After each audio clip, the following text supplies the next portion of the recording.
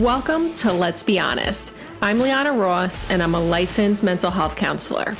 I'm the assistant director of Gooding Wellness Group, and I'm on a mission to answer your real and honest questions, unfiltered, while also giving you the real and honest opinions of a mental health clinician on pop culture and trending topics. Stay tuned.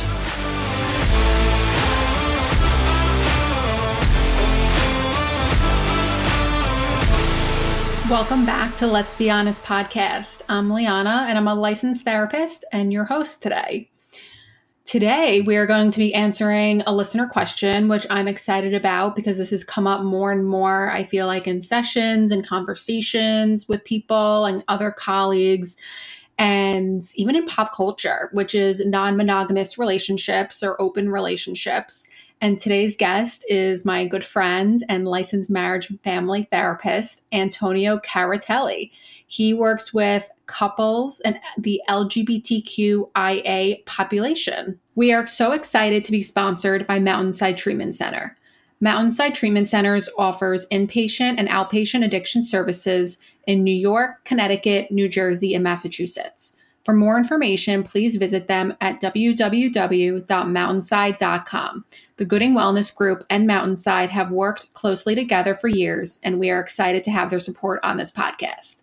Now let's get into today's episode. Welcome, Antonio. Thank you for having me, Liana. Happy to be here. Can't wait to get this conversation going. I deal with this a lot, so happy to talk about it. Yes. So let's get into it. Let's do it. What do you feel like is the biggest misconception when it comes to open relationships? So someone wrote this question to me on Instagram, and when I talk to people that are either not in open relationships and kind of like distance themselves from it, or, a lot of my heterosexual friends maybe, one of the misconceptions that I hear a lot is, well, they're not happy in their relationship, so they're obviously looking for something else outside of it to kind of make up for the fact that something is missing. When, that could certainly be, we call those like parallel relationships, when we're not getting something in the current relationship and we seek parallel outside relationships to kind of satiate that need. That does happen. But the misconception piece is that that's what they all are. And that's definitely not the case. There's plenty of people who are in open relationships that are in it because of either kink, difference in sexual desire, and it's agreed upon. Mm-hmm. What else? There's people who are polyamorous, where they have so much love to give that simply one partner is, I don't want to say not enough, but both partners agree, hey, we could totally bring a third in, or maybe even swing with couples. Mm-hmm. So I would say the biggest misconception is like, oh, something must be wrong in the relationship, so therefore you're going out to fulfill that need. That's really important to notice that, like, and the people that I've met that are in non-monogamous relationships, they're so happy in their relationship with their with their main partner, right? And it's just about whether it be fulfilling different sexual needs, like you said, or even part of their social life. It's just a part of their life that they are excited about. And it doesn't come always from like a lack. Absolutely. What you're talking about is like the core relationship, yes, right? Like the core partner, the core relationship in polyamory. There's typically like that core, and then, maybe the partner has, a boyfriend or two, or a girlfriend or two. There's plenty of couples where, let's say one of the partners is maybe bisexual, and they have an agreement where, let's say the man in the relationship is bisexual, and, sometimes the wife is okay. Oh, you can have a boyfriend, or, they'll have threesomes. Or if, we're going deeper into this, then there's the fetishes of like cuckolding. Mm-hmm. Are you familiar with cuckolding? I don't know. I think a 40-year-old virgin. Okay. What happens in 40-Year-Old Virgin with the when cuckolding? He says, I've been cuckolded at the bar.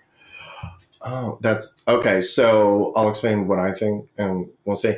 So the cuckolding that I'm thinking of is when, for instance, the Well, there's a few different kinds, but sometimes, the wife is allowed to go and have sex with other men and come back into the relationship with her core partner. And sometimes it's like a power dynamic. Oh. And sometimes it's, sometimes the husband gets off on the fact that his wife is having sex with other men. Okay, yeah. So that's a certain type of fetish. Yeah. But that's not all polyamory, and that's not all, open relationships. Right.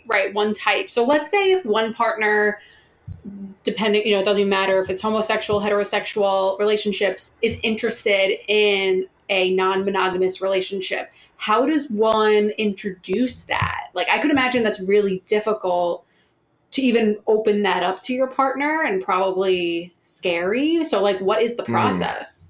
Yeah, I've definitely had people on the consultation call say, I'm thinking about an open relationship and I'm afraid to tell my partner.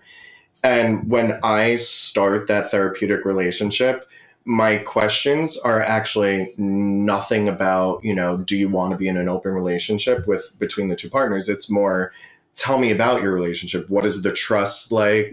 What is the commitment? I'm thinking of like the Gottman Sound Relationship House, where like the pillars are trust and commitment that hold up the roof of the house, which there's, the 7 layers. So when it comes to introducing that conversation to their partner, I often will like slow the couple down and say, hey, wait, let's talk about your relationship. Let's take inventory of your needs that are being met. What are the needs that aren't being met? Because again, that common misconception of people going outside of their relationship to satiate an unmet need. When you're coming to me for therapy for that reason, I'm like, wait, we got to find out, what's your relationship like? Why is this coming up?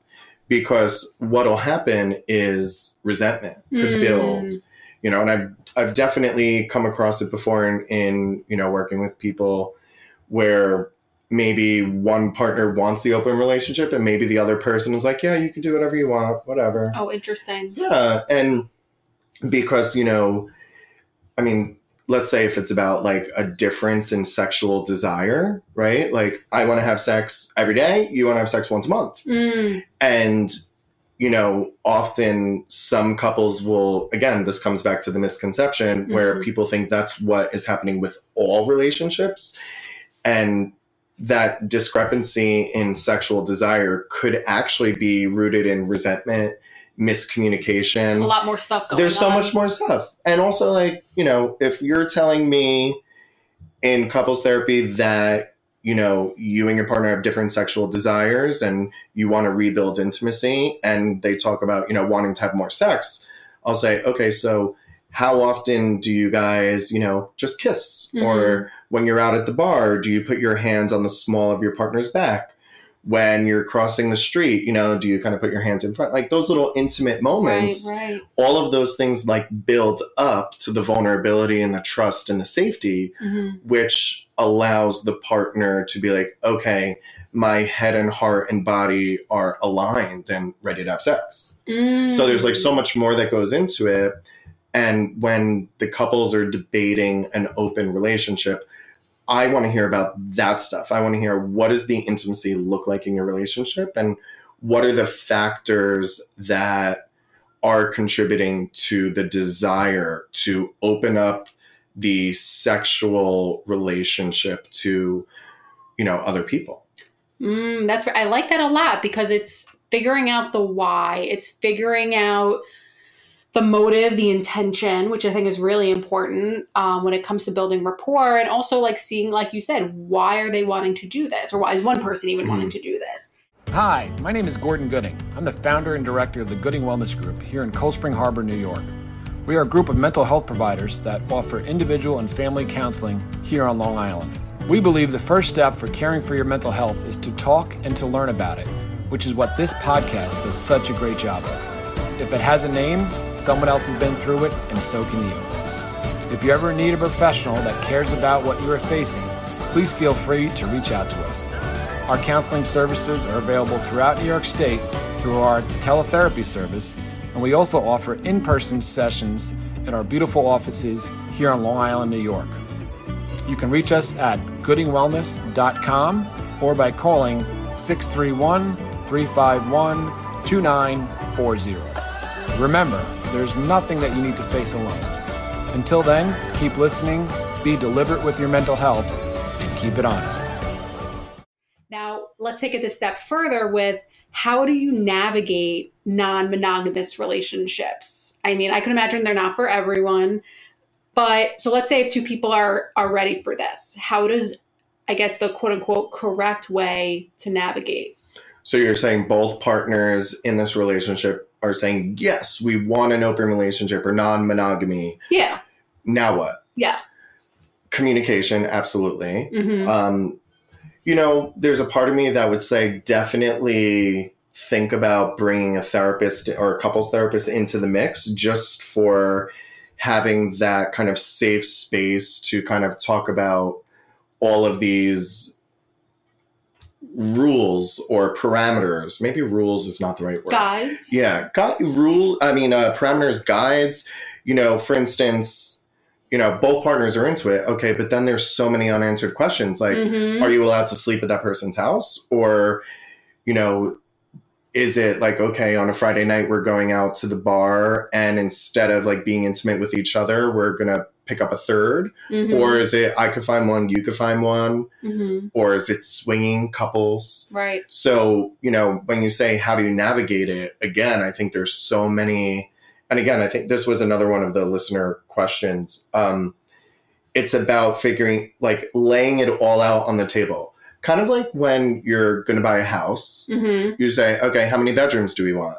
How many bathrooms? Okay, where do we want to live? Do we care about the school district? How much money do you make? We need to know what we're walking into. All of these things. And I think one of the things that maybe people don't necessarily do is have enough of an open dialogue about it.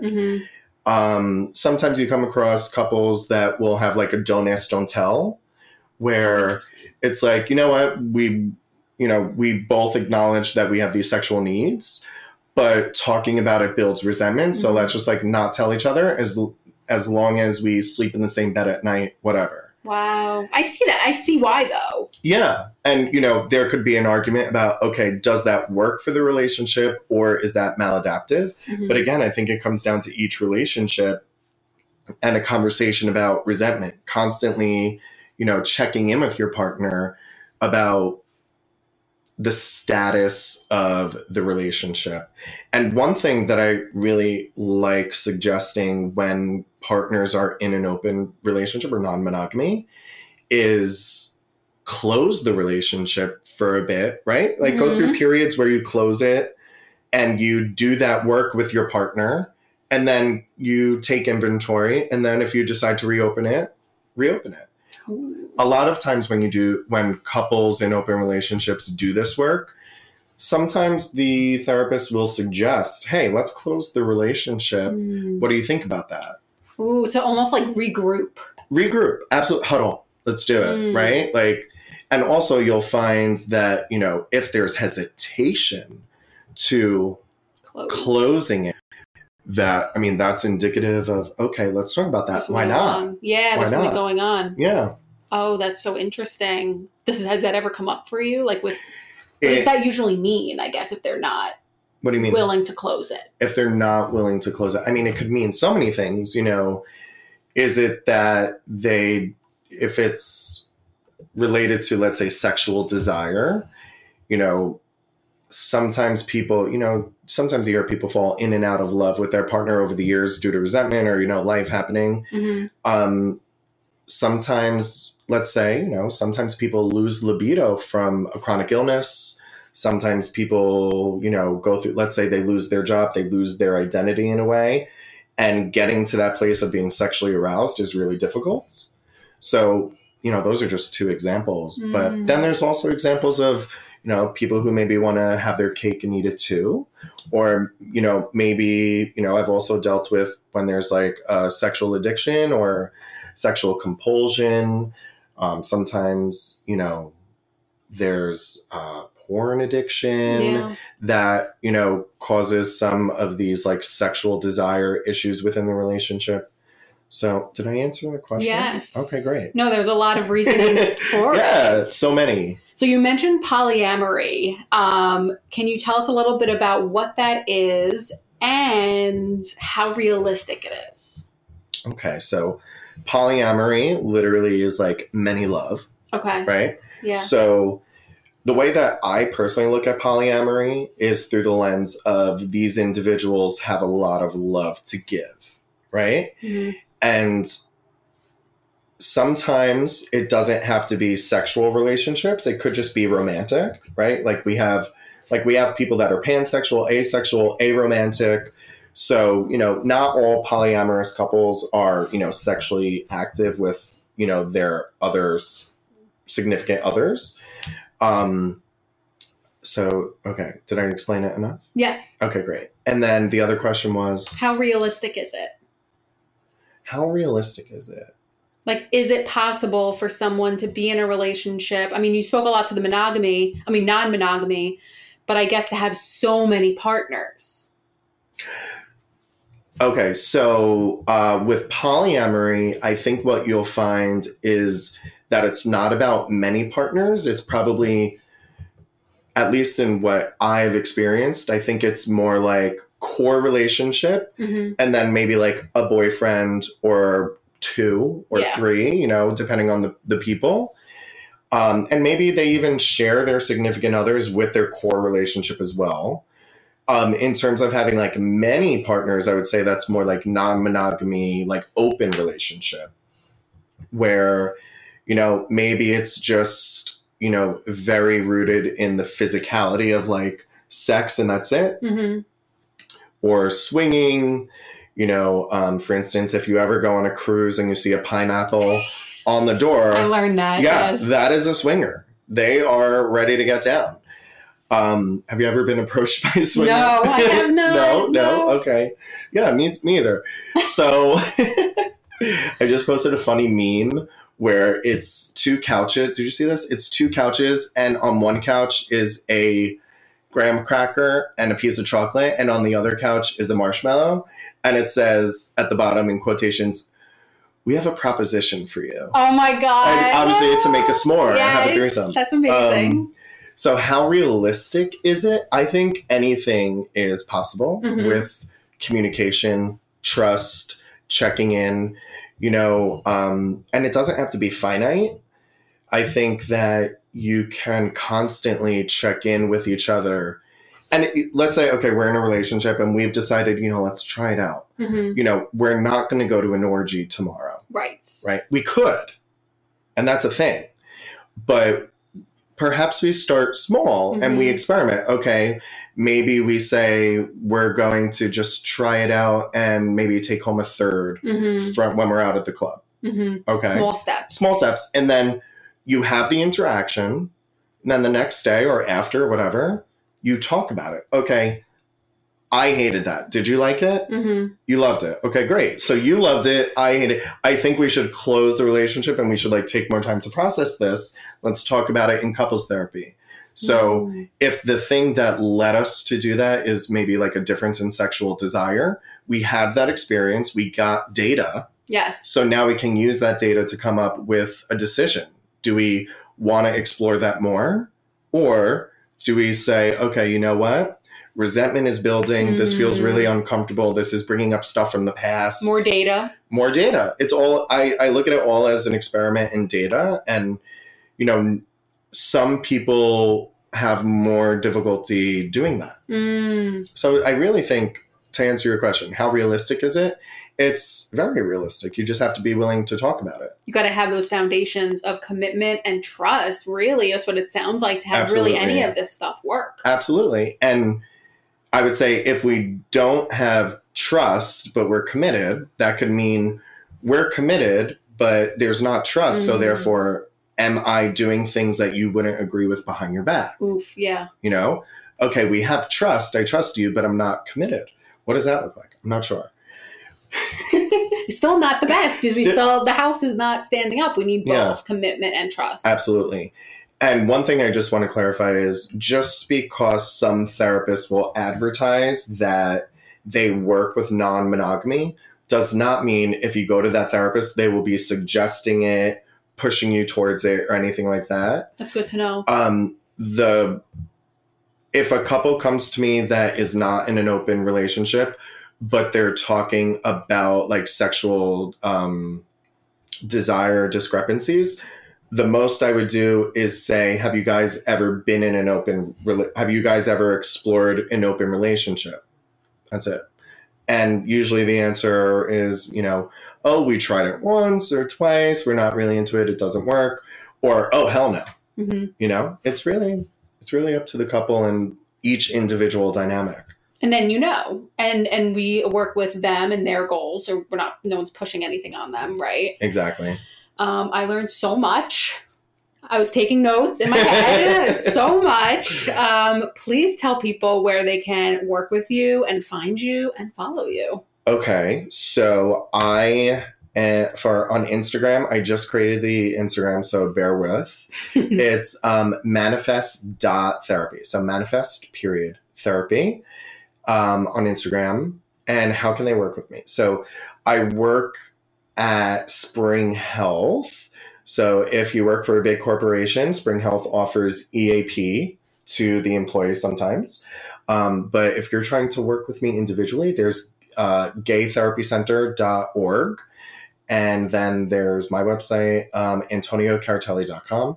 So there's so many ways. So many ways to end up in my therapy office. I literally have a color-coordinated calendar.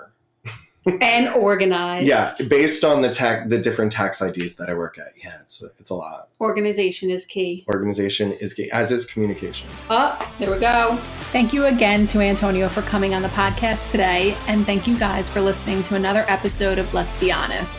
Follow the podcast and submit your questions to be answered on the pod at Let's Be Honest Pod on Instagram. Remember to rate, review, and subscribe, and head to the show notes for all the links and information for what we discussed today.